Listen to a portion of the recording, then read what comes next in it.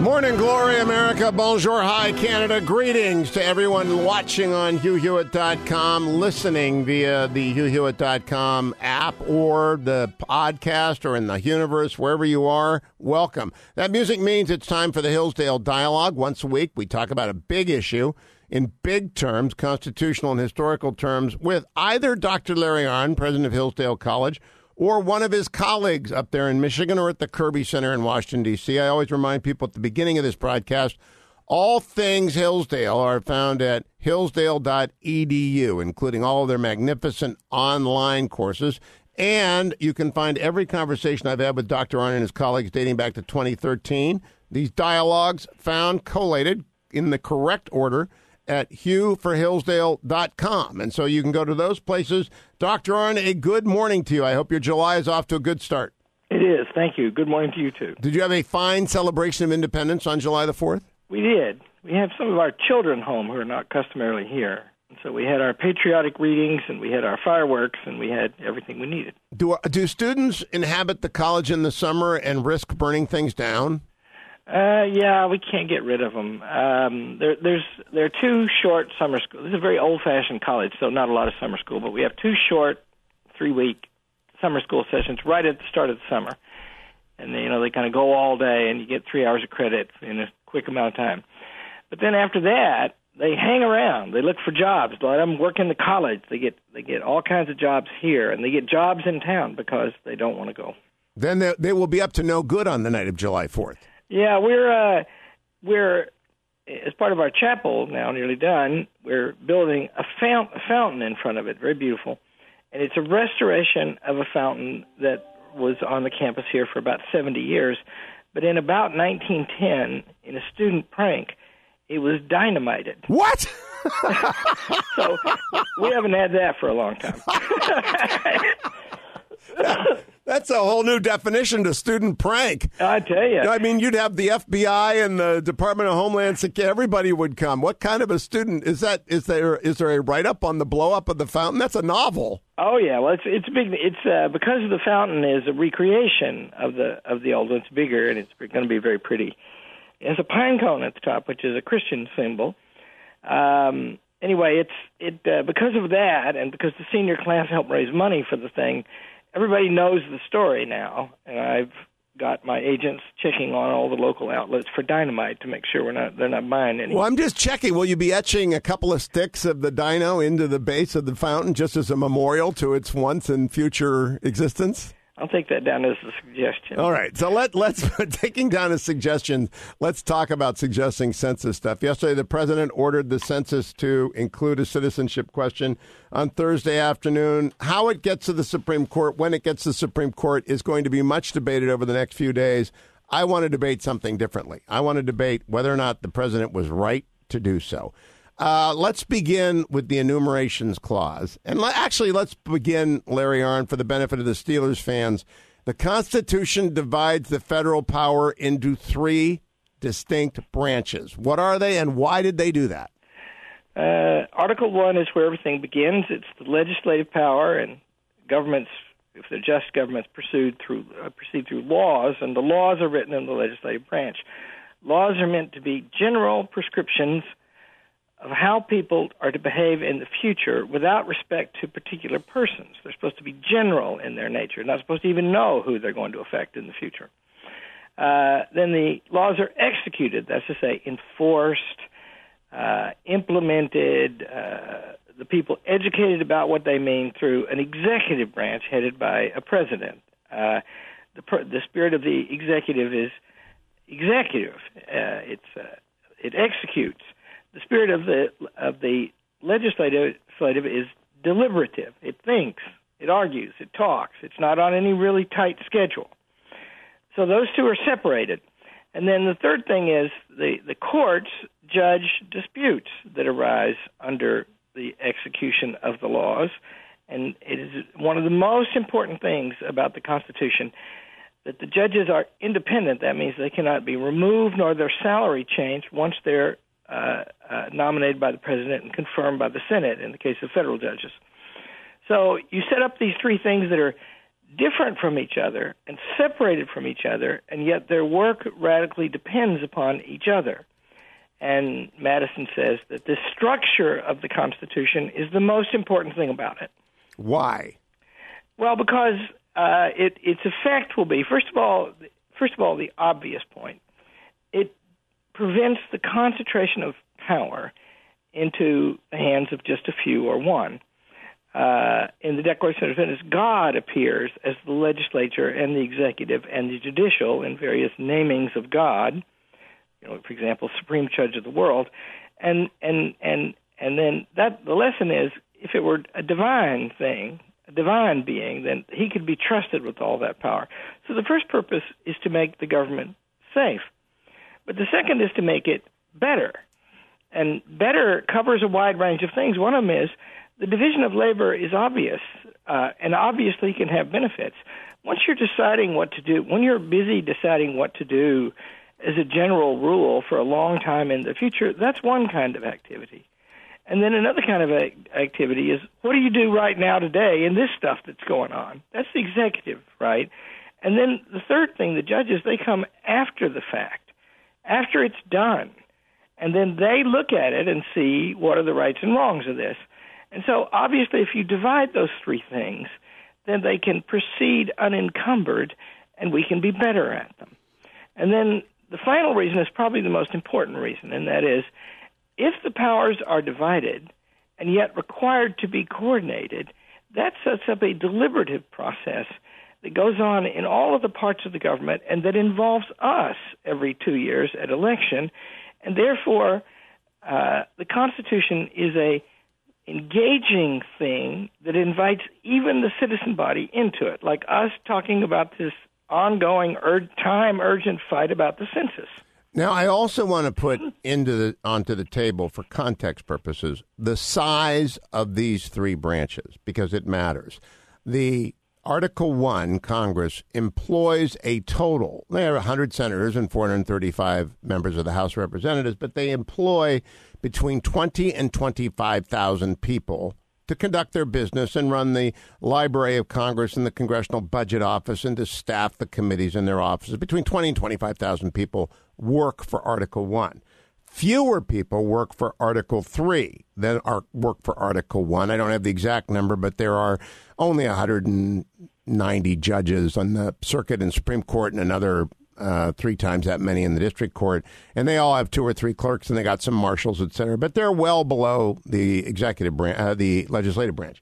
By contrast with the 25,000 people working in Article 1 and roughly that number in Article 3, Article 2 employs 2 million people that work for the president. Why is it 25,000, 2 million, 25,000, Larry Arnn? Well, of course, all of those numbers are too large, but the ratio among them, not so much. Because why? Because it's the legislature is supposed to be involved in a deliberative activity. It's supposed to be a bunch of people thinking, and they're actually supposed, they have to think on a schedule. They have to do a lot, and there are crises that come up that they have to legislate regarding. But the main thing is, just remember, they're doing work in advance of the effect of the work. And so they move at a different pace, and it's a thinking job. Now, the executive branch, that's all over the country. The laws apply everywhere. They have to go everywhere. There are too many laws right now, but there are bound to be quite a few of them. And so they've got a lot to watch and a lot to do. And, of course, they need force, because if you come to arrest someone, think of the meaning of that word. It means they're on their course and you stop them, and they might not like it. And so you got to have force. And so that's the nature of that activity. And, of course, if you include you're talking about the civilian employees of the president, the majority of which, by the way, don't effectively really work for him. Yes. But then the military is what, about 1,200,000, I think? Correct. All the branches of government? Correct. And, that's the archetype of the executive agency. And they carry guns. When we come back, we're going to talk about why the executive agency gets to execute the census. By the way, there's just one practical point. It takes about 2 million temporary employees to execute the census. Try imagining the legislative branch actually running that. That's why it has not done so. That's why it is committed to the executive branch, the enumeration power. But we'll explain that when we come back. Don't go anywhere, America. It's the Hillsdale Dialogue with Dr. Larry Arnn and me, Hugh Hewitt, right here on The Hugh Hewitt Show. Welcome back, America. It's Hugh Hewitt. The Hillsdale Dialogue is underway. Will President Trump's attempt to put the census question back on the census, the citizenship question, back on the census succeed? I'm joined by Dr. Larry Arnn, president of Hillsdale College.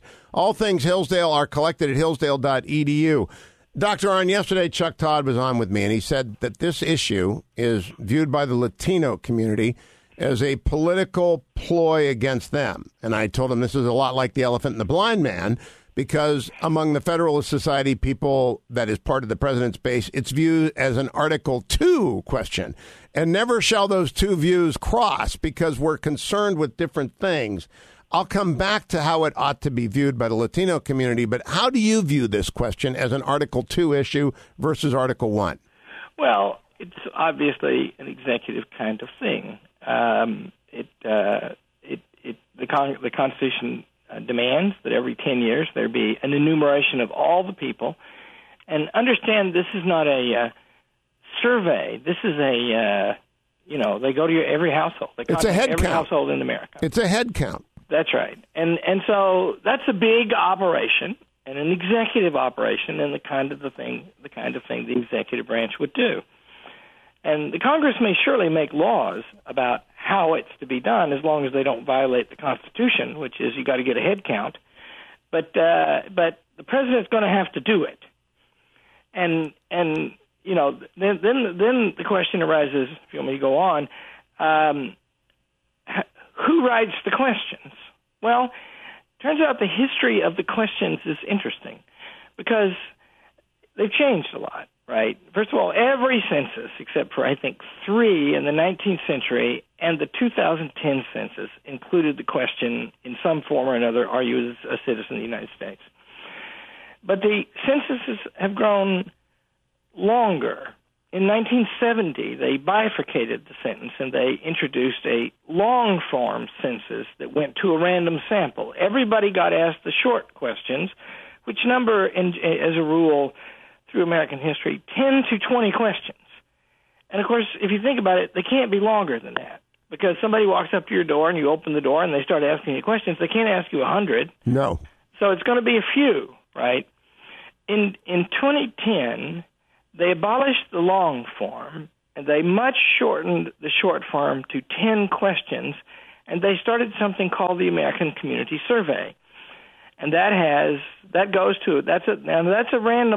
a sampling. That's not a head count. And that goes on every month, and about 3.5 million people a month are fill it out some way or another. And so they're gathering an enormous amount of data now. They're just the description of the American Community Survey, which I was reading this morning, curse you, Hewitt, is 156 pages long. Wow. And so they ask a lot of questions, and they ask a lot of questions about citizenship. Well, they ask a few questions about citizenship on that. But the head count questions, the number of them, is going to be between 10 and 20, and it has been not uniform, but customary in the overwhelming majority of cases that they ask if you're a citizen of the United States. And so I myself don't see why this should even be controversial. Now, 2010 is the first modern census where they didn't ask that question. And to our neighbors to the north, I would like to acknowledge, since we're on up there, we know that you asked for citizenship data on the Canadian census, and we know you asked for country of origin question if you are a non-Canadian born. Yes, we Canada up there. They can. That's from Toy Story 4. Yes, we Canada do it. And I am curious. I just have to assume, Larry Arnn, that the world over where censuses are conducted, they try and find out who's a citizen and who is not. Well, that would, wouldn't that be, first or second? I guess the first question is, how many humans live in this household? Yes. And then, and we don't need the names of the dogs, right? So first question is human, and then the second question is, what is your status in relation to the United States of America? Seems to me obvious. We come back from break. It is not obvious to many people, but the Constitution is obvious. That's an executive function. Don't go anywhere, America. I'll be right back with Dr. Larry Arnn, president of Hillsdale College. All things Hillsdale, including your free subscription to Imprimis, available at hillsdale.edu. Welcome back, America. It's Hugh Hewitt. It's Friday. That means the Hillsdale Dialogue, the must-listen to, whether by podcast or live, weekly conversation with one of the team at Hillsdale College, the Lantern of Sweet Reason in the North. Even if it is in Michigan, we love the place, hillsdale.edu. If it's in D.C., it's the Lantern of Sweet Reason in the shadow of the Capitol over there at the Kirby Center, which a new program, new ants are moving about worker-like, new winds are blowing through open windows, new programs are about to launch. Is that enough of a hint? At Hillsdale? Yeah. Yeah, well, okay. Yeah, there's Hillsdale is, I don't know who's running it, but somebody's let it go crazy. We started it. We're going to have a soft launch. I'm not supposed to talk about it. You're not. A soft launch of nothing. School of Government on Capitol Hill in Washington, D.C. It'll be called the Van Andel School of Government. We may be about to expand it through another way to include a national security program. And we're thinking about a master's degree program in classical education so we can have people help command these charter schools that we have many of now and that are rolling along. And so there's a lot going on, and, we're about to admit what looks like it's going to be the best class we ever admitted, and that seems to happen annually these days. So we're going to have college again next year, is my summary of the state of Hillsdale. That's not much of a soft launch. That's actually a declaration for which I am not responsible when Matthew Spaulding comes around to scold. Yeah, well, he's a whining dog. He is. He's going to scold me for revealing the fact that this is launching, and people ought to go. Well, they can skulk about the Kirby Center if they want to find out more. That's what I would tell them to do. Follow Kirby Center on Twitter, right? Yeah, there you go. All right.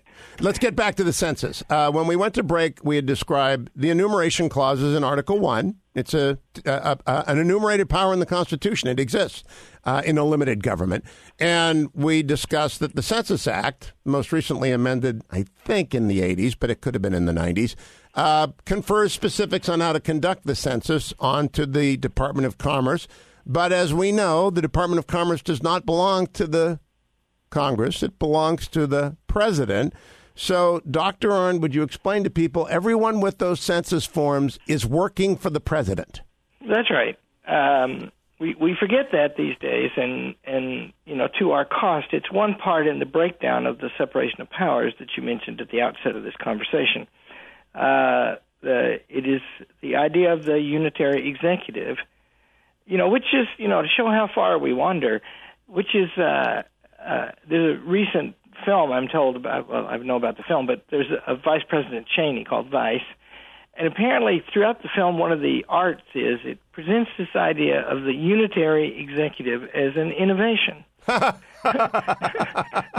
Does it really? I wouldn't go see the movie because I like Dick Cheney, and I'm not going to see him slimed. Yeah, they thought up this crazy idea of the unitary executive. Where did that ever come from, right? Well, it comes from the first line of Article 2 of the Constitution of the United States. And, it was controversial, as everything was about the Constitution, and the Anti-Federalists didn't like this, and the Federalists defended it, but what they both agreed was this sets up a unitary executive.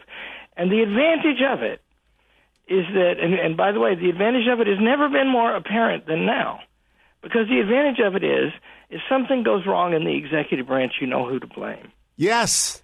Except today, it's hard to know who to blame, because any local judge, to talk about an intrusion of Article 3 over Article 2, can delay or stop forever a national action, even a law passed by the Congress and signed by the president.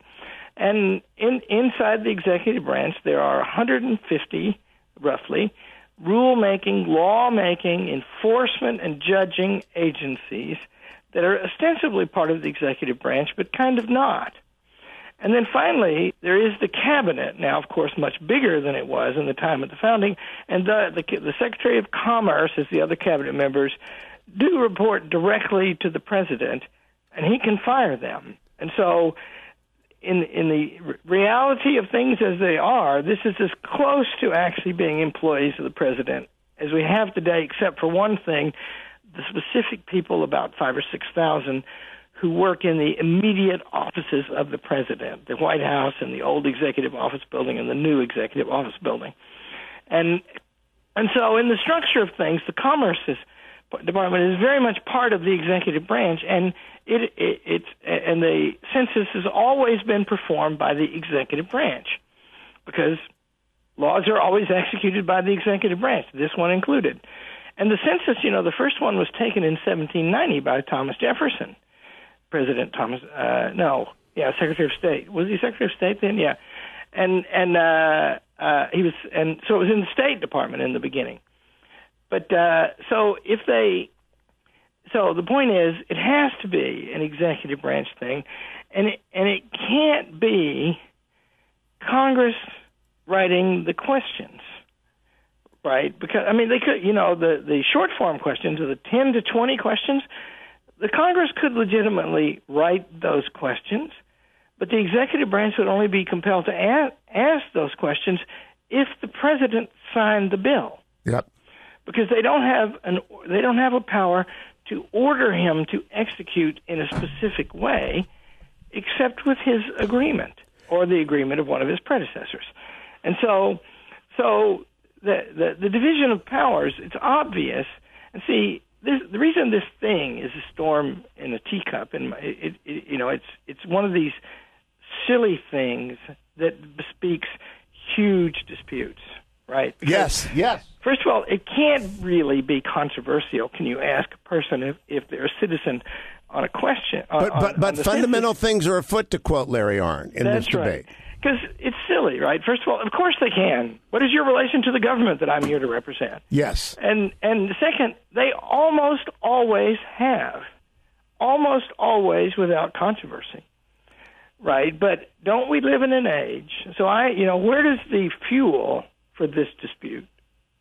Where is that? Let me tell you where it is, and then let's analyze the source of it. The fuel comes from experts within the Bureau of the Census who have opined that to ask the question will scare members of the public who are not in the country with permission.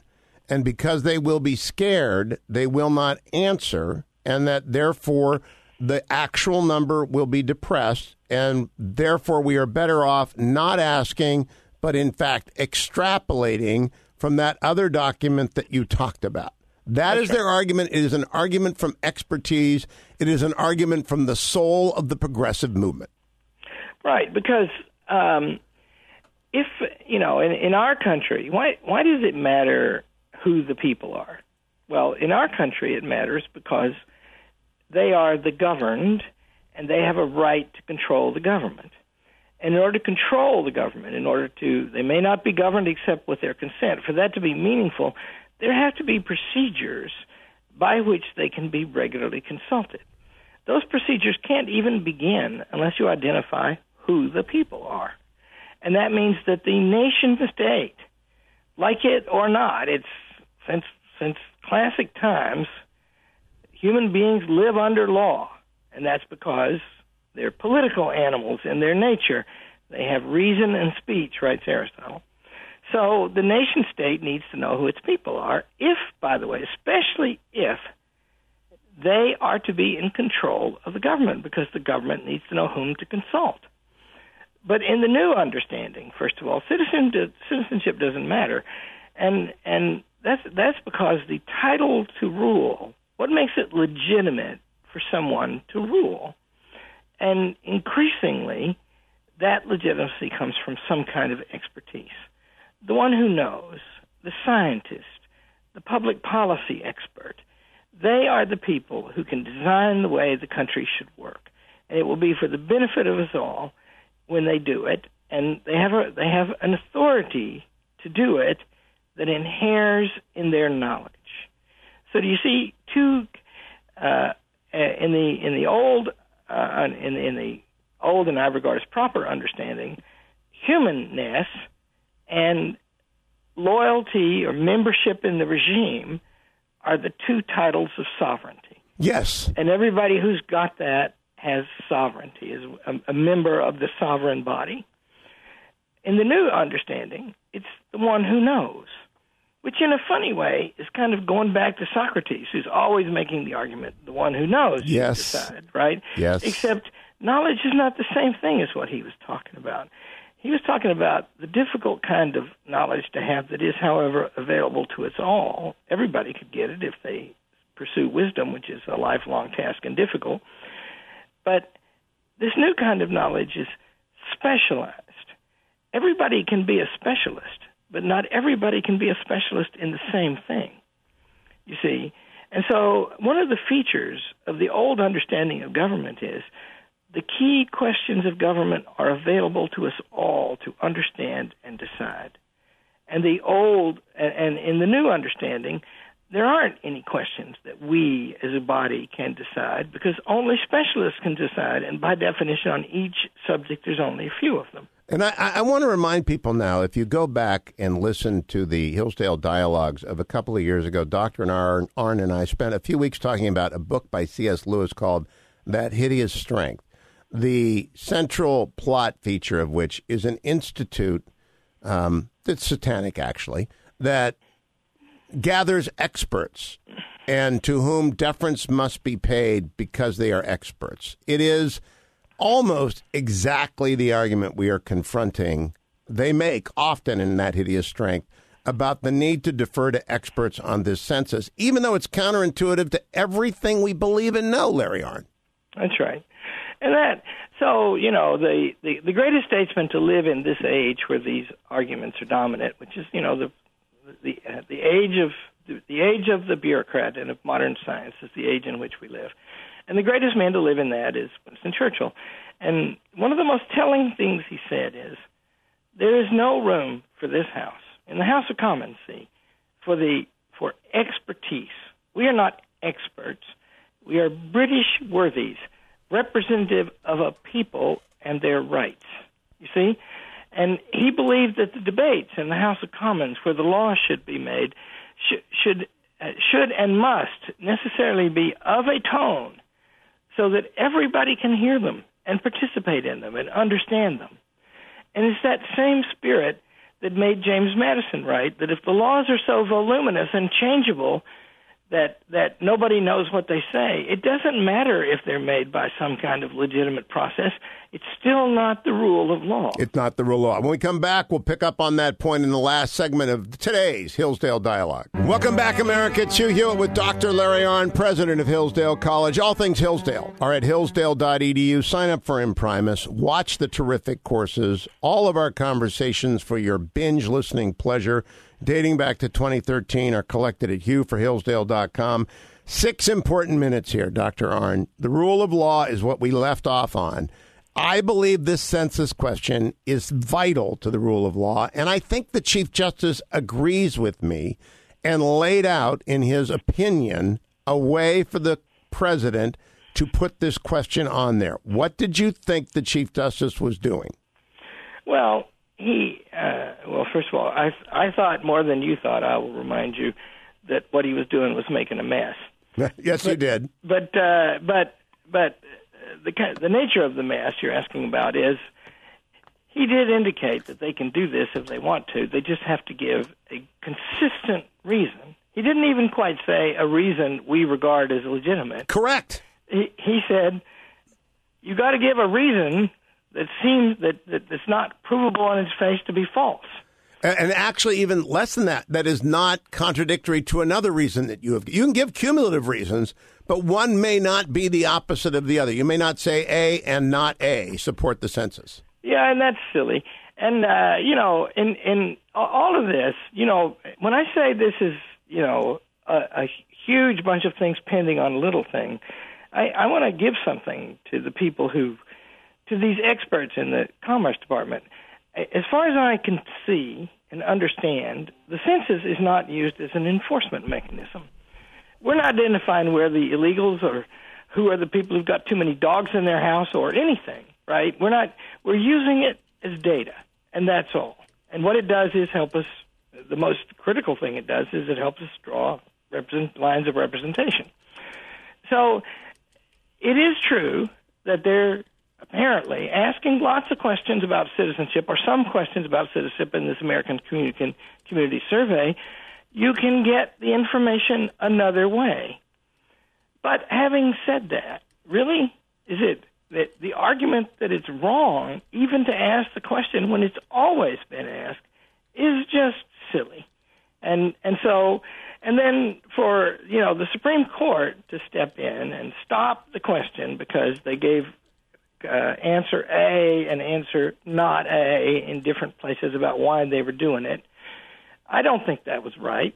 But you're pointing towards something in your recent Washington Post articles, and under the firm tutelage of great Judge Mike Ludig, that it's easy to see how they can fix that.